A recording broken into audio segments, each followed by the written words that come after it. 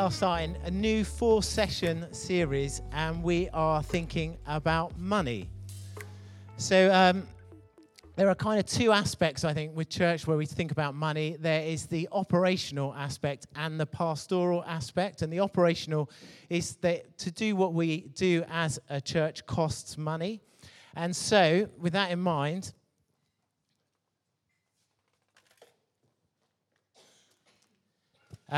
we have a finance report for last year. So we try and do this every year, but we don't manage it every year because sometimes I just never get around to doing it. So there's a finance report there. There's, I don't know how many copies, 20 or so copies. If you don't get one, you can put your name down and we'll get one to you, or there's a QR code. You can read it online if you want to. So we don't pass an offering plate. We just think, money, we just want to be more of a normal part of our church life rather than a focus, so we don't often talk about it. And I think for 3 years we haven't talked about the operational side so much because we haven't needed to. It didn't feel right to be asking for money if we didn't especially need it. However, this year, as we do our projection, our income is not going to be enough to cover everything we would want to do. So in the finance report, there's 4 things that we would normally do, we would love to do, we think are important, but we just can't afford to do it. So we're kind of putting this out there because we love people. Part of not living on autopilot is to think, what's going on with my finances? And maybe, especially since we haven't talked about it for 3 years, maybe there are people who think, oh, actually, I'd like to start giving, or I need to review, actually, I want to give a bit more to contribute to what we do here as a church. So yeah, I'm quite relaxed about our finances, and if we don't get to do those things, we don't get to do them. But I just want to treat us, like we're just all grown-ups here. We all make our own decisions. And so this is really between us and God and what God's calling us to do. And so that moves us into the pastoral side of money, which for these next 4 weeks we're going to talk about. The pastoral side is more like, what does money do? What is money doing in our lives? How has it got hold of our heart? What are we thinking about money? And how free are we? How much control has it? And do you know, Jesus' second most talked about topic was money. So his primary topic he talked about, the primary subject was the kingdom of God. But the second most common thing he spoke about was money. And in fact, as I was kind of sat down to plan how will we do this over 4 weeks, the most overwhelming thing is there's so much that can be said about it, so much that Jesus said. So we're going to talk about the pastoral aspects. And really, we're just talking about principles of resources that we have. Money is a man-made thing. We've done it, but actually it can be used. We all have these resources. So we're looking at how we treat our financial resources. But it all kind of boils down to what we do with everything. So the parable of the talents, that's what it's called now it's called the parable of the bags of gold, I think. Because in ancient Greece and Rome, a talent was a measure of money, but then, so we have these kind of two meanings for it now. So it's quite useful if we think of the parable of talents, because our resources are so much more than just our finances. We have so many other resources. And so these principles apply for all, but we are going to think about money specifically.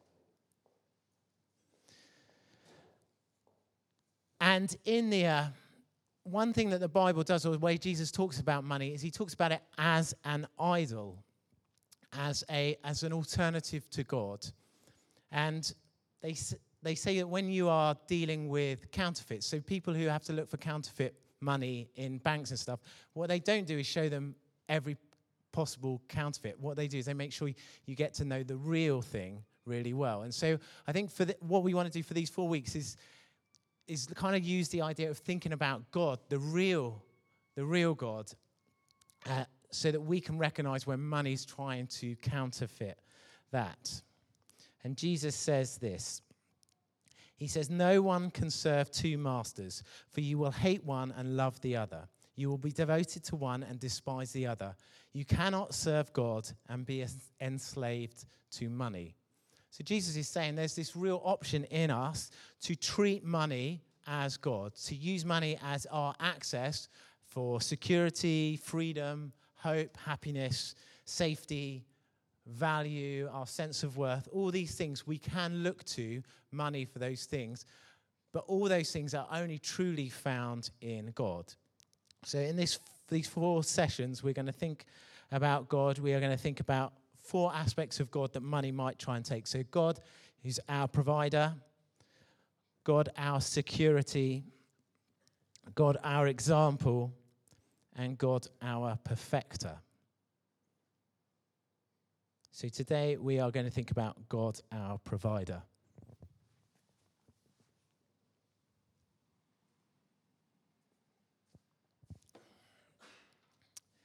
And we're going to look at a passage from the Old Testament. So this is the story of Abraham. He and Sarah had been told, you're going to have children. They are going to become the grand nation that's going to bless the whole world. God's plan of rescuing the world from the effects of Adam and Eve's first sin, of the fall, is going to be worked out through Adam's family. They have problems having kids, and there's a whole load of drama on that. And then finally they have this kid that they call Isaac. And so it's all going well. And then God says, I want you to take Isaac and take him up to this mountain and sacrifice him. So in the Old Testament, whenever it talks about worship, we think about worship as singing songs, don't we? In the Old Testament, worship was taking something that was really valuable to you and killing it. so it's kind of like in some ways, it feels like it's easier now. We've moved on. But this idea that worship was sacrifice, it wasn't just singing. It wasn't saying certain words, sacrifice. And so this is what's going on. And just interestingly, before we get to this particular few verses, in the ancient world, the way that you got a God's attention was you did something, you needed God's help. You lived in a real uncertain world. We kind of rationalize weather patterns and harvests and all that. But they didn't, for them, everything was just kind of like a spiritual act. And so the way you got God's attention was you needed to, do something dramatic to get their attention. And that was how it worked in every religion. In all the, you were going to war and you needed the god of war to be on your side. You needed to do something to win that god over. You're worried about the rains coming. You needed to do something to persuade that god to work on your behalf, because gods didn't really care. They were just these abstracts. And then through the Bible, you start to see our God acting completely differently, not, working for good, not this kind of distant, apathetic, unconcerned, but instead this intimately loving, concerned God. But see, the thing on this story that's interesting, probably for Abraham, we read it, and the idea of sacrificing your own child, we think that is awful. In Abraham's culture, it would have been this idea, if you need, you're going to rescue the world, this is a big thing. Of course, I've got to make a big gesture to get God to do it. The surprising thing for Abraham is probably less that he was asked to do this, and more that he didn't have to carry it out. So it's just our shift is a little bit culture shift because we're in such a different place. But anyway, so Abraham goes up. He ties up Isaac, ready to kill him. There's all this kind of funny stuff, if you've got a black sense of humor, about Isaac. Like, he's old. He's not like a baby. And he's asking his dad, "What? Dad, we're going up to do a sacrifice to the Lord, but we haven't brought a goat with us," and all this. And then there's a bit like he literally ties Isaac up. Isaac must be like, "This seems weird. We don't normally do it this way, Anyway, so he's about to do it. The knife is poised. And it says this: "Then Abraham looked up and saw a ram caught by its horns in a thicket. So he took the ram and sacrificed it as a burnt offering in place of his son. Abraham named the place Yahweh-Yireh, which means the Lord will provide. To this day, people still use that name as a proverb. On the mountain of the Lord, it will be provided." So part of this other aspect of God, different from all these other false gods, these idols that people were trying to persuade to, like some kind of superstition to get to work for them, is God starts revealing himself to people. This is what I'm like. This is how you can know me. This is my character that you can count on. And one of the ways he does this is with these names that he reveals, because the name sums up who he is. So Yahweh is the name from Genesis 3 when God says to Moses, "I am who I am." You can't define me by anything except for myself. You can't say I'm like this or I'm bigger than that, because I'm immeasurable. I am who I am, and that's the word Yahweh. And I just read a really good book, if anyone is looking for a book. God Has a Name by John Mark Comer. Really good. I just thought the way he went through it was fantastic. All about God revealing his name. So I am who I am, Yahweh, and then Yireh is to provide, or can mean to see. So the idea coming across here is God sees Abraham's need and sees to it and provides from it. And so this idea that God is a provider. And so we need to understand this is one of God's central revelations of who he is, his character. I am the God who sees and provides, and it's true for Abraham as it is for us. So we need to come from a starting point when we think about God and our finances, that all is God's and all comes from God. Psalm 24 says, the earth is the Lord's and everything in it. James 1:7, every good thing comes from God. And so one temptation we have, because we have been gifted with skills, talents, personalities, abilities, and we've been gifted with this sense of freedom and free choice and self-control, is we are tempted to take God out of the picture and think that somehow we are our own provider. And even in this, God talks about this. So this is Deuteronomy 8, and it says this, he did this so you would never say to yourself, I have achieved this wealth with my own strength and energy. It's talking about, this is in context, God's talking about Moses is talking about all the past things God has done that have been great. He did this so you would never say to yourself, I have achieved all this wealth with my own strength and energy. Remember the Lord your God. He is the one who gives you power to be successful in order to fulfill the covenant he confirmed to your ancestors with an oath. So all this, I don't know where your resources come from, but you might, any one of us could be immensely skilled at doing something, and we can do all these great things, and these things have value in the capitalist system we live in, and people pay you money for those things, and we can think, aren't I clever that I am able to program computers, write spreadsheets, order people around, whatever it is your job that you do. I am able to do these things. And so we feel like we have somehow this idea of earning these things because of our skills and our abilities. But we've got to get even beneath that, because your ability to do all those things is a gift from God in the first place. Every single thing we have is grace. We don't deserve any of it. We can't say it is my right to be good at these things and have people pay money for these things. Every single thing comes from God. And this allows us to have a more nuanced idea about finances as well, because the most simple idea is God's favor equals financial blessing. If you're rich, well, then that's because God's blessing me. He thinks I'm good. Hashtag blessed life, all those things. Look at my new fancy car. Hashtag living the blessed life, or whatever it is. I don't do hashtags. I don't know what it is. What is it? Hashtag blessed or whatever. All these ideas that, financial blessing is because God thinks we're great. And it's much more nuanced than that. Jesus wasn't rich, but his cloak was so nice that they didn't want to cut it up. So he had some pretty good threads. His followers were mostly poor, but there was a set of rich women who were able to support him to do what he did. The early church was generally a poor person's religion, and actually it kind of all went a bit wrong when it started becoming a rich person's religion. Because God's blessing, obviously, we know this, isn't primarily financial. If we thought that finances were the main way God blessed us, we would be in big trouble. Money is neutral. Our choice is whether we take it to be a blessing for us and spending on ourselves. So that, oh, look, isn't God's blessing I've got a 55-inch TV? Like these short-term, temporary blessings. Because do you remember who was so excited when they got a 32-inch TV? And, we'd moved from, these 12-inch boxes. 32 inches, amazing. And now we're 32-inch.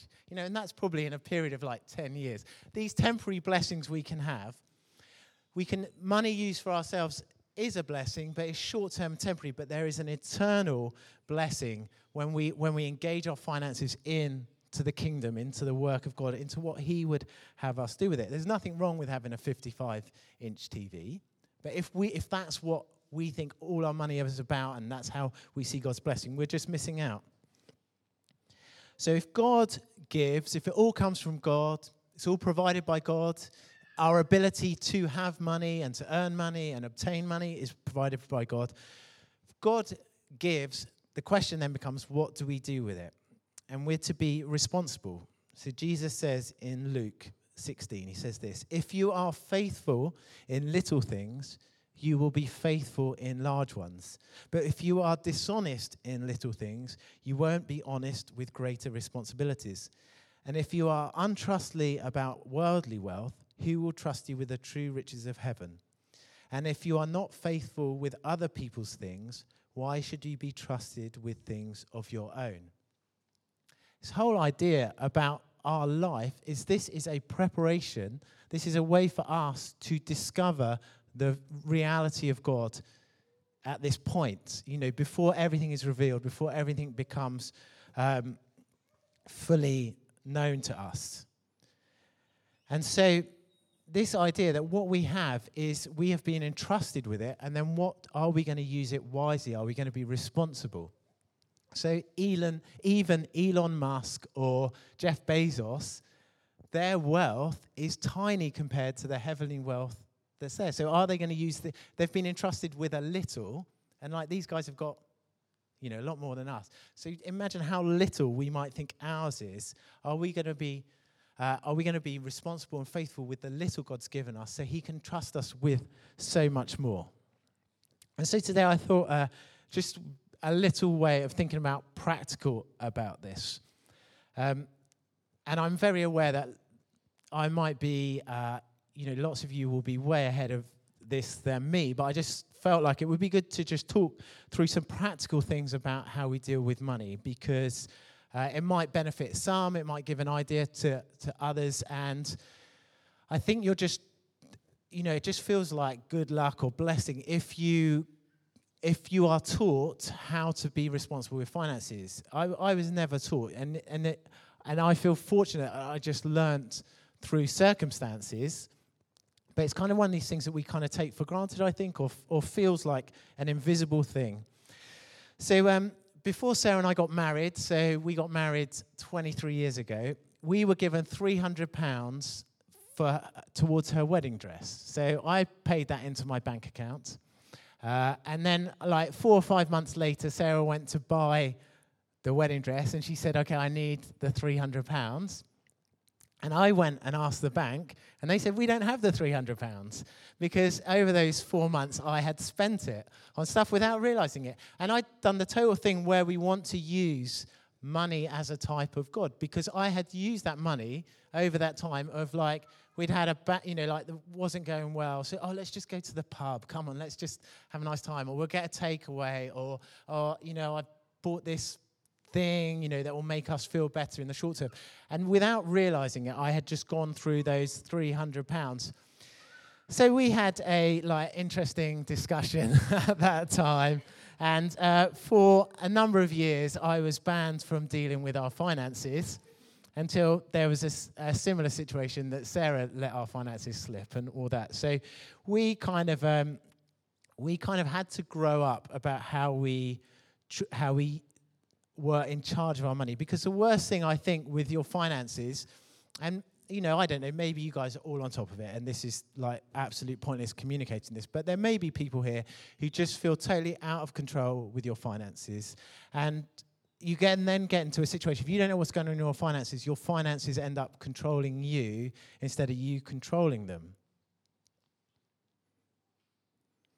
I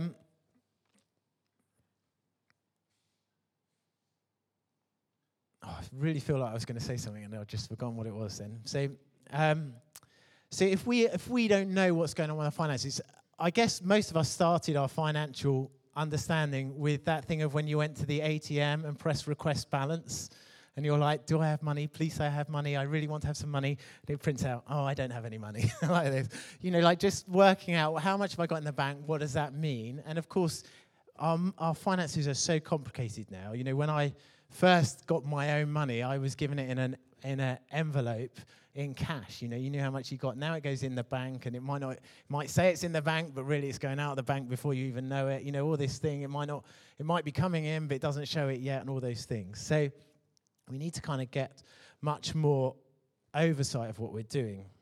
And the first thing to think about is debt. It's so easy to get into debt. The system is made. We are in society. They want us as consumers. That's it. We want to be people that are buying stuff. And so they make debt really easy to get because that will enable us to be consumers. And often with debt, it is the promise of easy fulfillment. The easiest or the most unhealthy way to get into debt is just think, I want that thing and I want it now. I don't want it in 6 months after I've saved up for it because I want it now. And so we get into debt from that.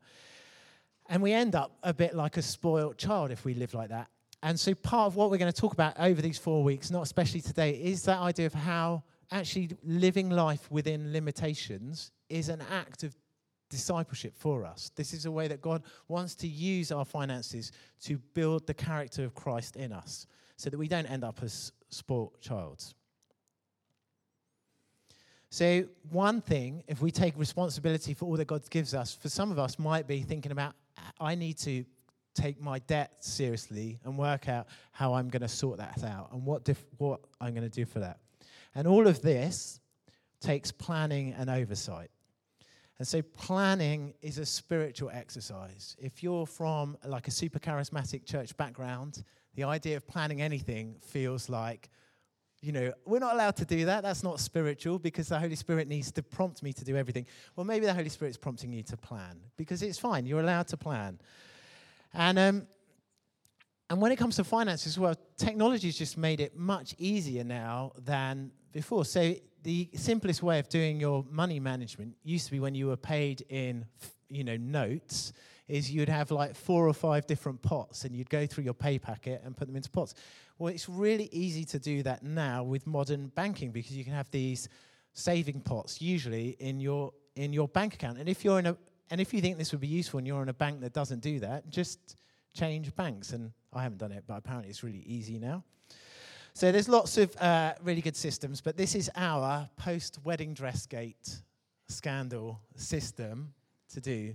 So every month we have those bills, mortgage, broadband, mobile phone bills, water, gas, electric. They all come out automatically. I know that's going to happen. But then each month we move like little packets of money into these different pots. We have e-savings with our bank account. And this all happens automatically because it's planned out. So we have contingency payments. We pay stuff into, we've got an account called Dog Fund because our dog is a pain, and car account. So we just move a little bit each month into these accounts. They're contingencies. We don't know if we're going to have a spending, and so the spending could be more than's in there, but this would soften the blow. But there might be enough if a tyre needs replacing, or we just want a new dog. We don't know. So stuff like that. So we have these contingency ones that build up gradually. Then we have saving pots for annual expenses that every month they pay into to set aside a large annual bill that we know is coming. So we have one for holiday and Christmas spending a little bit each month. So when we hit the summer for the holiday and Christmas, there's some money there. We have an account that fills up for the kids' bus passes a little bit each month to go in because it's cheaper to pay annually for the bus passes than termly, so we're saving a little bit of money doing that. And I have some money that goes into an account for my tax that I have to pay at the end of the year. Sarah and I both have pocket money accounts. So we have a little bit, not enough I don't think, of money that goes into our individual accounts. That's where we can buy clothes or books or stuff, or Sarah buys her wool. She's really into knitting now. So those kind of things, that's where it comes out of there. Then we have a whole different bank account that we put some money in each month for our general costs of living. So it's like household equipment, school uniforms, going out, things like that. Once it's gone, it's gone. So that starts at the start of the month, and usually by halfway through the month, we're like, well, we're not going out, and you're going to have to wear those shoes till the end of the month. So we're in control of how much that does. And then finally, we have a credit card that we put all our groceries and petrol on. And that just means that we know how much we're spending on this kind of very variable thing. We can monitor it during the month. We have this ideal kind of like, we don't really want to go above this. And so we can then, at a certain point, say, okay, well, we just need to have beans on toast or whatever. So we have a sense of that.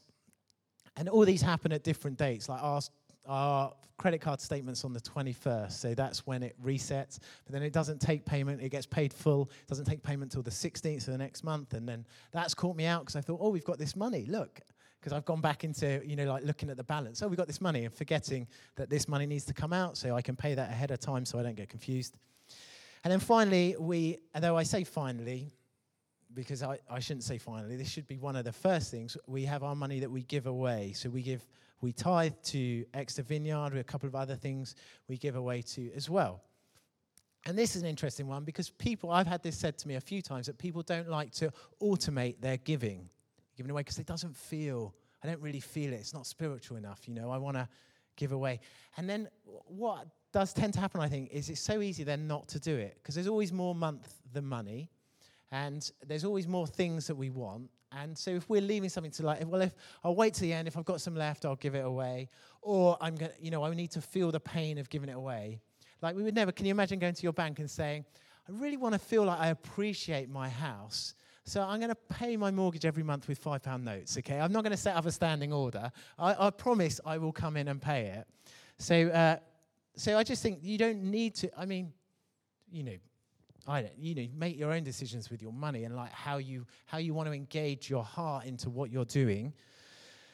But I don't think this idea of spontaneity sometimes is a full red herring, I think. So planning allows us to set our priorities and values in our finances. And that's one of our questions. Is the things that we think are important and values to us, is that reflected in our bank statements? And so we have the choice to step into that. And not doing anything about it is making a choice. The choice is to do nothing about it. So I want to finish on another thing that Jesus said in the Gospel of Luke. He says, when someone has been given much, much more will be required in return. And when someone has been entrusted with much, even more will be entrusted. I think this idea, these words, given and entrusted, is a great way to start our thinking about our finances. We have been given this generously by God. We have been given all our resources, and they are entrusted to us in this temporary life that we are living. It helps us, I think, step away. There's this delusional idea that we're doing okay because we are wonderful, which then it's kind of its cousin is this idea that people who aren't doing well are either lazy or stupid. And all this thing. There's no grace or humility attached to either of those ideas. We have to realize that it's God working in us. And it's hard for us to be grateful if we think we are wonderful, if we think we are the hero of our story, instead of realizing that God is. So I want us to, over these 4 weeks, to consider our finances. What does it mean to put God in the center? What does it mean for us to be in control of our finances instead of them being a mess? And what is the prompt God has for us? If we are struggling with debt, the prompt might be to finally, it's like when you think, I need to diet, and you keep putting it off and putting it off. Maybe there are people here thinking, I need to do something about my credit card and all this, and we're putting it off and off. Just at some point, you've got to say, okay, I'm going to start a plan for paying it back, and I'm going to cut up the card and stop spending on it.